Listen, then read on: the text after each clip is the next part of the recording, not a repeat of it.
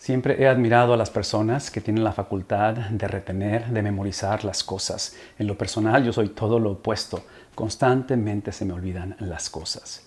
Sí, hace 2000 años la iglesia tenía ese problema. Y es por eso que la autoridad o predicación apostólica era necesaria. El apóstol Pedro, hablando a las iglesias de la dispersión, en su primera carta, capítulo 2, versículo 3, les recuerda y les dice, si han probado de la bondad de Dios. Si una característica precisamente de la bondad de Dios, aparte de que es voluntaria, de que no puede demandarse, es precisamente que tenemos todos, sin excepción, ese común denominador que se nos olvida. Especialmente en tiempos de prueba, en tiempos de necesidad. Esas son las iglesias de la dispersión, implicando que son iglesias que están atravesando problemas internos, problemas con la sociedad u opresión del gobierno y que se están moviendo hacia persecución extrema.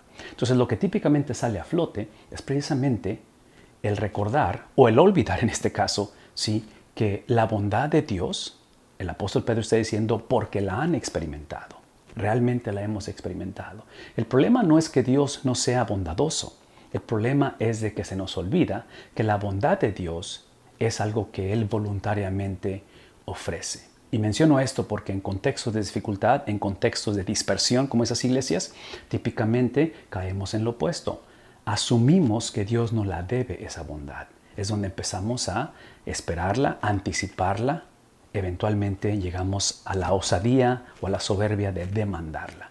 Si una característica de la bondad de Dios en un lunes como este es precisamente ser libres, no de opresión, no de problemas, pero de asumir que Dios no la debe.